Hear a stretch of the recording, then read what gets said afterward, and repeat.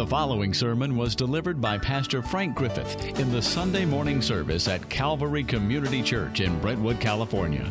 You'll find more information at calvarytruth.org. We are in 1 John chapter 1, verse 5 through 10, which is the end of the first chapter that we started last week. And in this passage, he says something really astounding about God and his life. It's really the same thing that's said over in John chapter 1 about the life of Jesus Christ, that in him was life, and the life was the light of men. In other words, light is used in Scripture to speak about the life of God being exercised. And so we see signs of it. We see the effect of it in our lives, in our life in relationship with him. And so this is what we're looking at. And the question we have is, how can sinners have fellowship with a holy God?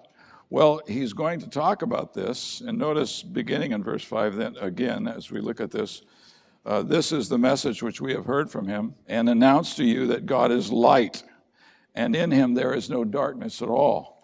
In other words, his life is continually being manifested. God always manifests who he is. He never hides who he is in the sense of hiding from his children. He says, if we say that we have fellowship with him and yet walk in the darkness, we lie and do not practice the truth.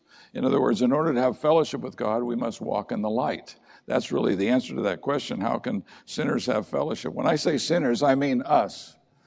We're sinners in this sense. We still have sin dwelling in us according to the New Testament, and we can sin. You probably have noticed that we can still sin.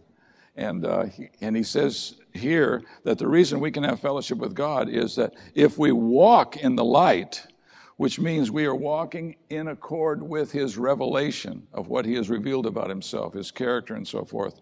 When we do that, we can have fellowship with God, and we can experience the best part of life, having fellowship with the living God. One of the second blessings is, if you remember, when someone asked Jesus, what's the greatest commandment of all, what he said? Thou shalt love the Lord thy God with all thy heart, soul, mind, and strength, and love your neighbor as yourself. Now, that was the Old Testament version of that command. This is the primary command. This is the greatest of the commandments, that we love God with all our heart, soul, mind, and strength, and love our neighbor as ourselves. But Jesus, in this book, he talks about the fact that he wasn't writing a new commandment, but an old commandment, and that was the commandment to love your neighbor as yourself. But that commandment got reissued when Jesus went to the cross, and after the cross and his resurrection. And this is what he says now in John 13, 34 and 35. He says in that chapter, I have a new commandment for you, to his disciples. And he says, this new commandment is this, that you love one another the way I have loved you. Do you see the difference between loving your neighbor and loving fellow believers the way Jesus loved us? Jesus loved us by laying down his life for us. He died for us.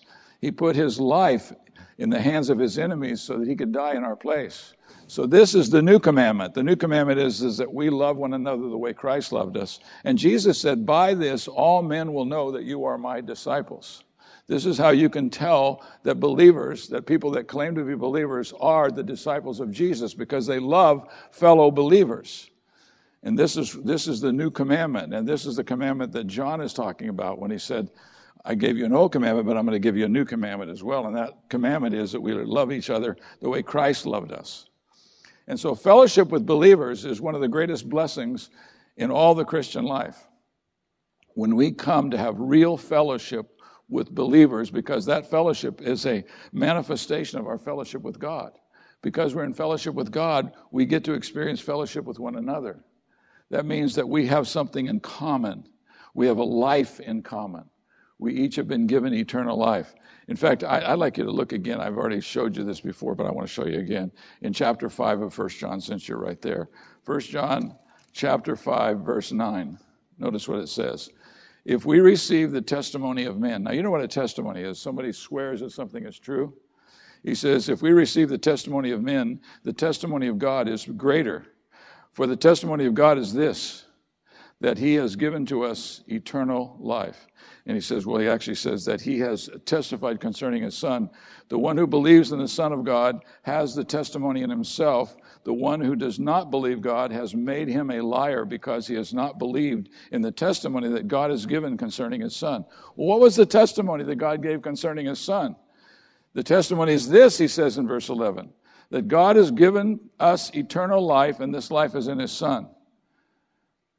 In other words, the way that you receive eternal life is by receiving Jesus Christ. God gave his Son eternal life in order that he might give it to all those who believe on him. So we actually have eternal life as a possession. And we've seen before in John 17 where Jesus says, this is the purpose of eternal life, that they might know you, the only true God, and Jesus Christ whom you've sent. So this is how we come to experience a real relationship with God. It's through this eternal life that's been given to us. And every one of us who have received Christ have received eternal life, because that's why the Father gave him eternal life, was to give to us. And that's what he's talking about. So we have eternal life. But the purpose of eternal life is that we might know God and know Jesus Christ. And so that's what this book is really about. It's about fellowship with God. And because we have fellowship with God, we have fellowship with his children, with our brothers and sisters in Christ. We have a relationship. We walk in the light. And so when he says, this is a message that we have heard from him and announced to you that God is light, and in him there is no darkness at all. Let me read to you from John, because the Gospel of John has a beginning that's just like 1 John almost. This is what it says. In him was life. It's talking about Jesus Christ. In him was life, and the life was the light of men. The light shines in the darkness, and the darkness did not comprehend it. The word comprehend means it couldn't snuff it out. It couldn't consume it, so that it no longer was in existence. The light that we have been given in Jesus Christ is his life in manifestation. There came a man from God whose name was John the Baptist. He came as a witness to testify about the light, so that all might believe through him. He was not the light, but he came to testify about the light, about this life of Jesus Christ that has been manifested to us, and we actually see the effects of it in our own lives. He says, there was the true light, which coming into the world enlightens every man. But he says, this is the judgment. This is the negative side of it. This is the judgment, that light has come into the world, and men loved the darkness rather than the light, for their deeds were evil. They didn't want their deeds to be seen. And the light that shines forth from Jesus Christ always manifested itself. And this is what he's saying about the Father. The Father is light. He's talking about his life. He has eternal life in himself. And so his life is manifested. Have you ever been around people who are always the same? They are who they are, no matter who they're with. They don't pretend to be somebody else. That's what he's talking about, that God always manifests who he really is. He is the God of the universe, and he has sent his Son into the world that we might have his very life. And in having his life, we're able to interact with him. We're able to know him and to hear him and to understand him. And so that's what he's talking about. And so the answer to that question, how can sinners have fellowship with God, is by walking in the light. We must walk in the light. God wants to share his life with us. We're told that all over the place, that God wants to share his life with us. 1 John is all about him and how we can be partakers of God's life. He wants us to be partakers of his life. Now, in verse 2 of 1 John, of the very first chapter, he talks about him as the word of life. Now, what that means is the word of life is a way of describing the gospel. The word of life. He's talking about the message about life. How do you receive life? It's through Jesus Christ. The gospel is Christ was sent into the world in order to give God's life to us. Now, that's amazing. I started to explain this the other day. I tried to send a video to somebody, but it was too large to be sent in an email, and it had to be sent some other way. Well, this is kind of, how else could God get his life to us except through his own Son? He gave his life, he gave his Son eternal life so that he could give it to us. And everyone who receives Christ receives his life. Now, you remember when Jesus gave a testimony concerning the Son. It was very public. It was a Jesus baptism. Remember that? When John the Baptist baptized Jesus, it was a baptism of cleansing. It was introducing him as the Messiah. And what happened was that God speaks from heaven. He speaks publicly. So everybody that was there could hear it. And he said, "This is my beloved Son in whom I am well pleased." Because he is the one through whom the Father was able to give us life. We have life, eternal life. It's a possession that we have. And eternal life isn't simply living forever. It certainly is that, but everybody's going to live forever in one way or another. But we have eternal life, which is this ability to know God and to have a relationship with God. I can talk to him as my Father. The New Testament tells us over and over again that we've been given the Spirit so that we can cry out, "Abba, Father." Abba, Father is a term of endearment. It's calling God something that says we are close to him and he is close to us. He is our Abba, Father. Abba is what Jesus cried in the garden before he was crucified, if you remember. He cried out, "Abba, Father," because of his connection with the Father, and that is our connection now. He is our Father, and it's his life that we have come to experience. Now, the truth about his nature is given to us here in verses 5 through 7. If you'll look there again, when he says, "This is the message we have heard from him, and we announce to you."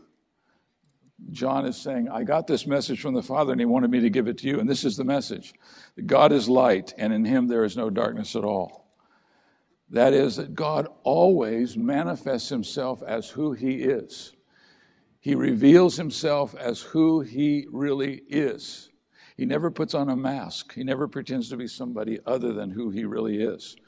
And so this passage, he says in verse 6, if we say that we have fellowship with him and yet walk in darkness. Now, what would be walking in darkness? Well, walking in darkness would be not walking according to the revelation that God has given us in himself. His life is light, and so we come to know the truth. And when we walk according to truth, we are walking in the light, and that's when we have fellowship with God. And having fellowship with God is the most important part of your Christian life. Having fellowship with God means that you're sharing with God the most important and intimate of life, intimacy of life, that we have come to receive his life, and when we fellowship with him, we are experiencing his very life. The only problem is some people, he says, that, and when it came to the Son, they didn't want to be around him, because when you got around Jesus after his incarnation, because he was light, your life would be manifest, and you would be very much aware. If you remember, this happens over and over again. For example, when Isaiah came into the presence of God, remember that, Isaiah 6? In Isaiah 6, he finds himself in the presence of God. God shows up.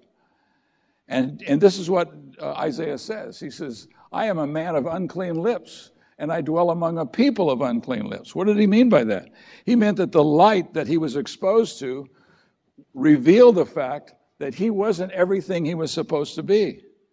That he had unclean lips and he lived among a people of unclean lips. That just means that they said things they should not have said that was not true. And what God wants us to do is to walk in the light in order to have fellowship with him. Now, he has given us everything we need to walk in the light. He's given us the Holy Spirit to empower us. He's given us his word to tell us the truth. Remember the lawyer who said to Jesus, what do I have to do to inherit eternal life?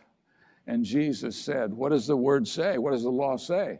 And the lawyer said, it says, you shall love the Lord your God with all your heart, soul, mind, and strength, and love your neighbor as yourself. And Jesus said to him, you spoke well. Go and do that, and you'll inherit the life. And then the lawyer said, because he wanted to justify himself, but who is my neighbor?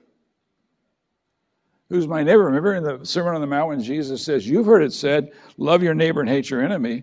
What was meant by that expression was, love your Jewish neighbor who is just like you, but hate your Gentile acquaintance. Don't hate the Gentiles, but love the Jews. Now, we see that in all kinds of ways manifested in life. But what this man was saying was, yeah, but how do I know who my neighbor is? I'm certainly not supposed to love everybody, right? I'm not supposed to care for people who are hurting and down and out if they're not my kind of people. Well, what Jesus said to him was that he totally misunderstood. That what God has said to us is, I want you to love the people that I put in your path. And he tells him a story. It's called the parable of the Good Samaritan. Remember that? A man was walking from Jerusalem down to Jericho, and he fell among thieves, and he was beaten up and left for dead. He was beaten up, stripped of all of his clothes, and left in the road to die. And it says some men came by. The first one was a priest, a man of God. And the priest got on the other side of the road and walked right by him and didn't want to touch him and didn't want to be defiled by him. And the second man was a Levite, which is a helper of the priests. And he did the same thing. He walked on the other side of the road. He didn't want to get close to this man because he might get some blood on him. And then he said a third man came along, and he was a Samaritan. You know what a Samaritan is? A Samaritan was a half-breed. It was a person who was an offspring of a Jewish person who had a husband or a wife that was Assyrian. They had come into the country, and they wanted them to integrate and have families that were mixed Jewish and Assyrian. And so the Jews hated them. They despised them. You remember when Jesus was at the well in John 4? Remember that account? When Jesus at the well, and he asked the woman, it was a Samaritan woman, a descendant of one of these mixed marriages, which the Jews despised. And Jesus says to her, because she says, what are you doing asking me, a Samaritan woman? You're a Jewish man. You shouldn't even be talking to me. And Jesus said, if you knew who I was, you would ask me, and I would give you living water, and you would never thirst again. What was he talking about? He said, if you asked me, I would give you life, and you would never, ever thirst again. And she was a Samaritan. Well, she was surprised that he would even talk to her. But all he did was ask her for a drink. He was famished, and he was thirsty, and he simply asked her. He didn't have anything to get a drink with, and so he asked her, and she says, you're a Jewish man, and you're asking me for a drink? And that's when Jesus said to her, if you knew who I was, you would ask me, and I would give you living water. You see, in other words, he's saying, I'd give you real life if you simply ask me. Well, she comes to faith in Christ because, you know why she came to faith in Christ, remember? Is because he told her things about herself that she didn't think anybody knew. He told her to go get her husband, and she said, I don't have a husband. And he said, you speak well because you've had 5 husbands, and the man that you have now is not your husband. Well, that really got to her. She couldn't believe that he knew that. So she goes into town and tells all of her friends, could this be the Messiah? He's been telling me things about my life that nobody would even know. And she ends up coming to faith in Christ, and so did the majority of that city. And these were all Samaritans. These were people that Jews were not to have anything to do with.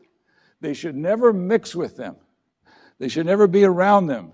And yet Jesus offers them eternal life by believing on the Lord Jesus Christ. You see, this is the privilege that we have as believers. We have been given this assignment to love our brothers in Christ and to love people, to love our neighbor and to love our brother in Christ and sister in Christ. I say brother because brothers are the ones who are usually in trouble, but it means brothers or sisters. But isn't it wonderful that God's given us this assignment? I'm going to give you an assignment. The assignment is you've got to love your brethren. You have to love them, and you have to care for them. When they have a need, you have to provide for that need. You're to pour your life into them. That's a wonderful privilege that we have, that we're supposed to love each other. And Jesus has already said, the most amazing thing is you can have fellowship with me as long as you walk in the light. That's really the words of the Father, but that's what they're being told. If you walk in the light as God is in the light, you will have fellowship one with another. And he's talking about fellowship with brothers and sisters in Christ because we have fellowship with God. Do you know why some people don't ever have fellowship with another Christian? Because they don't have fellowship with God. When you have fellowship with God, which just means that you're sharing things in common with him, you're sharing your whole life with him. When a person is having a fellowship with the Father, he's having fellowship with his children. How would you like it if somebody said, I'd like to be your friend, but I want to tell you something. I don't like your kids. So keep them out of the house when I come around. And you'd probably say, well, then you stay out of the house. And the Father says to you, I want you to experience my love for you and my fellowship with you so that you can experience fellowship with your brothers and sisters in Christ. This is what he's told us to do. And so God is light, and his life is always being manifested. And he says that is so that we can experience fellowship with him by walking in the light. Walk in the light. In fact, if you notice what he does here, he says if we say that we have fellowship with him and yet walk in darkness, we lie and do not the truth. But if we walk in the light, as he himself is in the light, we have fellowship with one another, and the blood of Jesus, his son, is cleansing us from all sin. Isn't that amazing? In other words, he says, God wants to have fellowship with you. And what he has done is he has given you the Spirit of God so that, and Jesus Christ living within you so that you can be clean, so that you can be fit for his presence. You ever had that happen in your house? Somebody shows up at the door and you're thinking, oh no, wow, we look terrible. Don't let them in the house, And here God says, you can have fellowship with me because Jesus Christ lives in you. And if you walk in the light, as he is in the light, then the blood of Jesus is cleansing you from all sin. Some people wonder, well, why is that? I know when I said something about the fact that in 1 John 1:9, it says that if anyone sins, we have an advocate with the Father. That's a little bit later than that, after 9. But he says, if anyone sins, we have an advocate with the Father. And that the way that is put together, it means that when you're sinning, you have an advocate with the Father. And somebody said, wow, that doesn't sound right. Is God just letting you sin and he doesn't care? Oh, no, that's not the idea at all. Have you ever heard of people who have a lawyer on retainer? That they need a lawyer all the time, and so they just keep them on retainer, and anytime they call, they can come and will defend them. Well, we have a lawyer. That's what parakletos means. Same word is used of the Holy Spirit. He is the one called alongside of us to defend us. And he's always there. He's always there, even when we fail. And we do fail, don't we? I think it would be a horrible thing to keep a record of every one of your sins. I remember I was at a church some years ago, and this pastor said, every time you pray, you should confess all the sins you can remember, because you probably have forgotten some of them and you forgot to confess them. Well, I want to tell you, it's not mechanical. And what he is saying is, when you confess your sins, you have an advocate with the Father. That is, you have one who is representing you with the Father. And he provides the basis of your forgiveness. What's the basis of your forgiveness? It's the blood of Jesus, isn't it? He died in your place. He gave his life up so that you could live and be forgiven. And so he says, if you walk in the light as he is in the light, you have fellowship with him and with his children. And the blood of Jesus cleanses you from all sin. And then he goes on and he says, if we say that we have no sin, if we say that we don't have any sin, I got to tell you this. We were visiting a church one time, and we were in a Sunday school class. And this lady that had come in, a visitor, and she raised her hand. She goes, I've been thinking about becoming a Christian. What do you have to do to become a Christian? Well, everybody just froze up. I don't know why exactly, but they didn't have anything to tell her. It was just silence. And finally, the guy looked at me like he thought I should say something to her. So I said, well, what you have to do is you have to come before the Father. You have to turn from your sin and put your faith in Jesus Christ, and he'll forgive you for all your sins. And she said, I don't have any sins. I don't have any sins. Now, either she's married to a guy that never tells her the truth, or she's being deceived by Satan. I want you to know we have sins. We falter and fail over and over again. All you got to do is read Romans 7, and it'll tell you what it's like to try to live the Christian life, knowing that you can fail so easily. But we have an advocate with the Father, Jesus Christ, the righteous one, and he's the propitiation for our sins. All that word means is he's the satisfaction. He totally satisfies the Father in his righteousness concerning us, so that we stand perfect before the Father. He has forgiven us, and we stand perfect before him. And so he says, if you walk in the light, and all he means by that, if you walk according to what God has revealed we ought to do as his followers, you can have fellowship with him, and the blood of Jesus will cleanse you from all sin. So it doesn't mean if you could get perfect, God would accept you. You notice that? Nobody receives anything from God from their merit. That is, from their good things about them. You don't receive anything from God based upon how good you are. You receive everything that you ever receive from God based upon faith, trust in him. If you trust him, he will bless your life in abundant ways. And this is one of them. He'll give you fellowship with him. I'll tell you, this is one of the most exciting things about the Christian life there is. If you walk in the light as he is in the light, you have fellowship with him. Fellowship with God? I can have fellowship with God? That's what it says. We can have fellowship with God. And his Son is continually cleansing us from all sin as we walk in that fellowship. That's an amazing truth, isn't it? See, the Christian life is filled with blessings. God has blessed you in so many ways. And some of them we so take for granted that we don't realize what a privilege this is. God would speak to me. God would have fellowship with me. Isn't that amazing? That's what he says. And he says that what Jesus does is he works on your behalf so that you are perfectly fitted to have a relationship with God. It's a wonderful thing. I can feel at home in his presence.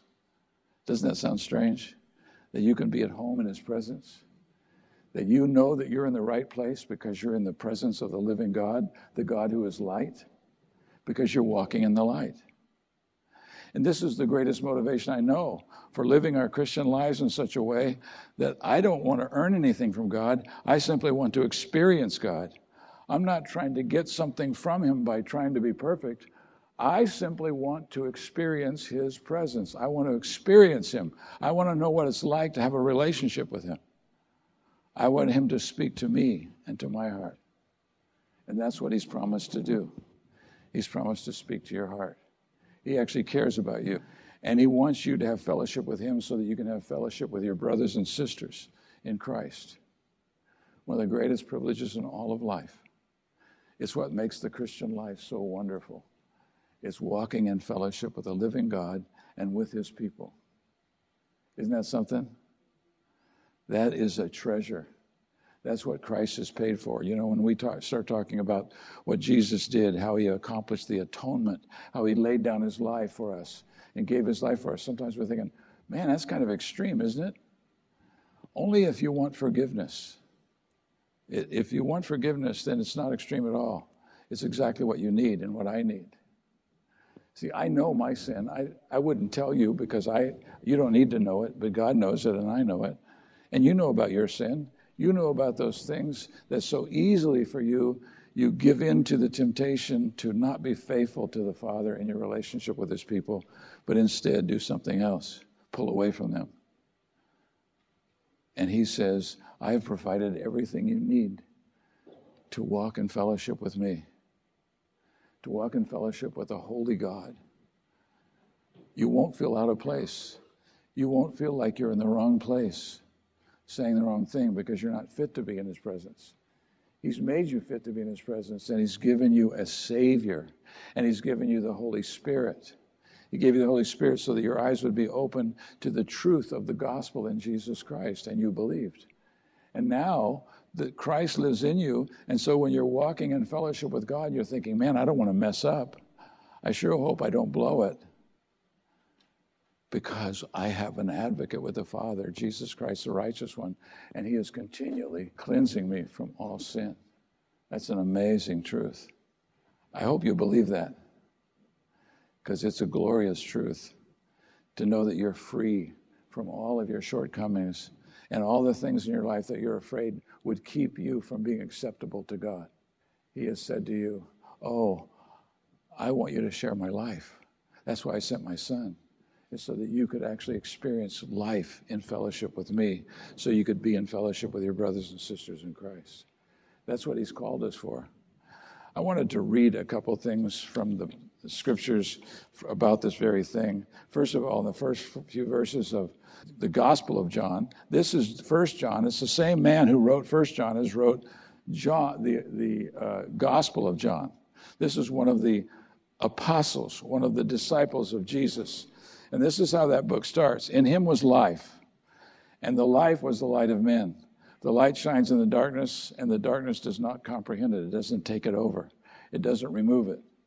There came a man sent from God whose name was John. That is John the Baptist. He came as a witness to testify about the light so that all might believe through him. He was not the light. John the Baptist knew he wasn't the light, but he came to testify about the light. There was the true light, which coming into the world enlightens every man. This is the judgment, that the light has come into the world, and men love the darkness rather than the light. So they stay away from Jesus. And he says, oh no, I want you to come to me. I've provided for you. I want to clothe you in my righteousness.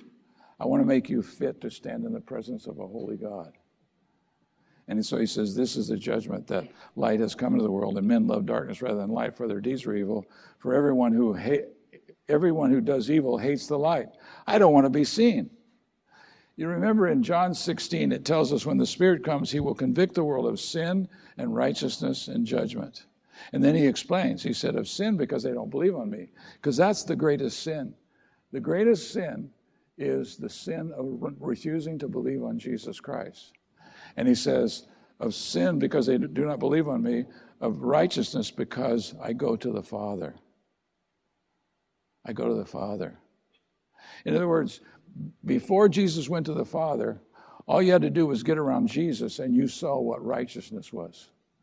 Every time his disciples were with him, they saw righteousness being manifested by the Son. And so Jesus says, the Spirit's coming and he's going to convict men of righteousness because I go to the Father. And so he's going to take over this job of convincing them of what righteousness truly is. It wouldn't be something to live during the days of Jesus, and when you got exposed to him, you said, so that's what righteousness is. That's what it is, because sometimes we get a little confused about what it is that God has done in our lives. He has actually anointed us and caused us to come into a relationship with Jesus Christ so that the righteousness of Christ is ours and our sin is his. That's what 2 Corinthians chapter 5, verse 21 says. The Father made him, that is the Son, who knew no sin, to become sin on our behalf so that we could become the righteousness of God in him. Isn't that wonderful? That all of my sin, all the petty stuff, you know, most of us have a lot of little sins too, and we think, that God doesn't care about that. Well, he took all of our sin, the big stuff and the little stuff, and he put it on Jesus Christ, and he put the righteousness of God in Christ on us. So this is called the great exchange. Our sin exchanged for his righteousness. And so we stand perfect before the living God. God is perfectly willing to draw you in and for you to experience a relationship with him. He has equipped you to have a relationship with him. He gave you eternal life so that you could know him and you could understand him and you could walk with him. This is why prayer in the life of the believer is so important, because it's you speaking to the living God in the name of Jesus. It's you telling him the truth about what's going on in your heart and knowing that he hears you because you're praying in Jesus' name. He actually hears you, and he wants you to come to have faith in him so that when you speak to him, you know you're really speaking to the living God who sent his Son into the world to bring you into a relationship with him. You are a blessed people, a gloriously blessed people, and God wants you to know it. He wants you to be aware of it. Nancy asked me, she said, what would you do if I shouted hallelujah And I said, I'd come over there and join you. Because the Bible says, 29 times in the Old Testament, it says you should shout for joy. Have you ever done that? You ever had those moments where it's like you just couldn't contain the blessing that you have received in God, in Christ Jesus? And so you shout for joy. Thank you, Father, for being so good to me. Thank you for forgiving me of my sins and giving me life indeed, that I might know you. And so now he wants us to give ourselves to him. He wants us to make ourselves available to him. He wants to use you to touch this world with the gospel. And he will empower you to do that. You don't have to think like, well, I'm just not made for that. I'm not wired for that. Oh, yeah, you are. You have the living God living in you. You have the Lord Jesus Christ living in you. You have the Spirit of God living in you. You are equipped to spread the gospel and to tell people the truth about who Jesus Christ is and what it would mean for them to come into a relationship with the living God by faith in Jesus Christ. That's what he wants to do in your life. It's really interesting in the New Testament. It's always talking about how we should be giving ourselves away, not hoarding anything, but giving ourselves away. We're looking for people who have needs so that we can pour our lives into other people. That's what he tells us to do.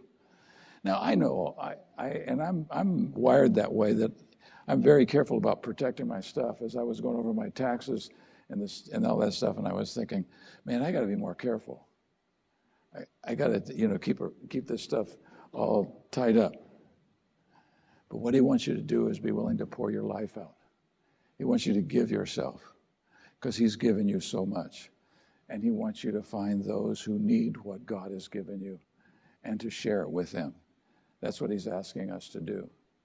I remember when we first started this church back in 1997, was it? I think it was 1997, in December.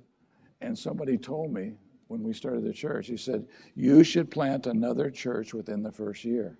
You should get in the habit of doing that, because that's what we're supposed to be doing, is giving ourselves away. In other words, the best people, the people that are most faithful, the people that are so valuable to you as a local church, to send them out to take the message of the truth of Jesus Christ to others who haven't yet heard it, is exactly what we ought to be doing. Well, now we're 22 years away from that, and we haven't done that. And I got to thinking, I wonder why I forgot about that. Because that's what he ought to be doing. That's what we ought to be doing, is we ought to give ourselves away. The other day, Denise noticed that, so we were looking at the website, the new website, and looking at some of the ministries, and a couple of those, we don't have them anymore. And so, like Mike Moore had Awana at Home. And so Denise says, we should advertise for that position to get somebody to take it. And I said, no, you can't do that. You have to, the Spirit of God has to put it in the heart of a person to say, I want to fulfill that need. I want God to use me to fill that need. Well, every one of you, every single one of you, are recipients of the grace of God, and God wants you to give it away. He wants you to give yourself away. And he's going to open up doors for that. He's going to give you opportunity to do that. He has been giving you opportunity. It's just most of the time we don't notice it, do we? Most of the time I'm so worried about protecting myself and keeping myself from getting too strung out that I don't even notice that God's putting people right in front of me. And this is what we've been called to do as leaders in the church. We've been called to equip the saints for the work of ministry.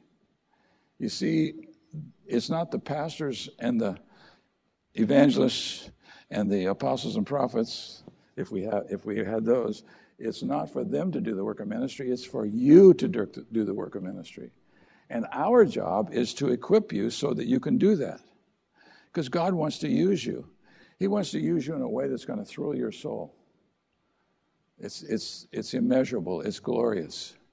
He wants to use you in a way that's going to change somebody's eternity. And you are so equipped. You have been so well blessed because God has given you his Son, and he's given you the Spirit. He's given you a spiritual gift, and he wants you to use it. as a good steward of the manifold grace of God. And so we're going to start hammering away at this coming season in the life of our church. We need to see God use us. We need to see the fact that we're not here just to sit and listen to that guy talk every week. We're supposed to be here in order to be equipped to serve, to do the work of ministry. It belongs to you, the work of ministry, all of you who are believers. And God wants you to do the work of ministry because he wants you to be blessed by it. I've never received a greater blessing than simply pouring grace out into people's lives in different situations. When you get into a situation you're surprised by. I remember sharing the gospel with a guy because his wife came to my office and drug him in there because she wanted to divorce him. He had been in the service, and now he was back, and she drags him in there wanting him. He's wanting to divorce her, and he wants to convince me that it's okay. And what happened was he came to faith in Christ. It ruined her plans. But he came to faith in Christ. He came to trust in the Lord Jesus, and he became a pastor. I forget where it was he went to do that, but I'm hoping that he's equipping saints for the work of ministry now, because that's what he's called us to do. And so you are blessed far beyond what you can imagine. Most of you don't have any idea how blessed you have become. You can't write this stuff down and say, okay, like when you get ready for your taxes, you're writing all this stuff down, you're figuring out what you have and what you don't have. Well, now, what you have spiritually is so far beyond anything you could imagine. And God has blessed you richly, and he wants to use you. And I'm going to shut up right now and pray. But I want you to take this seriously. God wants to use you. Maybe he wants to send you somewhere else in the world with the gospel. But he wants to use you. I have no doubt about it. Let's pray. Our Father, we are grateful for the truth of the gospel of Jesus Christ. We are so grateful that you have saved us and made us whole and given us such a glorious gift, the Lord Jesus Christ. You've given us the Spirit. You've given us a ministry. You have given each one of us, Father, what you want us to have in order to do the work of ministry. And I pray that we would take this seriously. And Father, that we would look for ways that we could give ourselves away. How grateful we are for your loving kindness towards us and for you caring enough about us that you would teach us that we need to give ourselves to others. Thank you so much, Father, for your grace and for your goodness towards us. We are certainly grateful. In Jesus' name, amen. To respond to this message or learn more, please visit calvarytruth.org.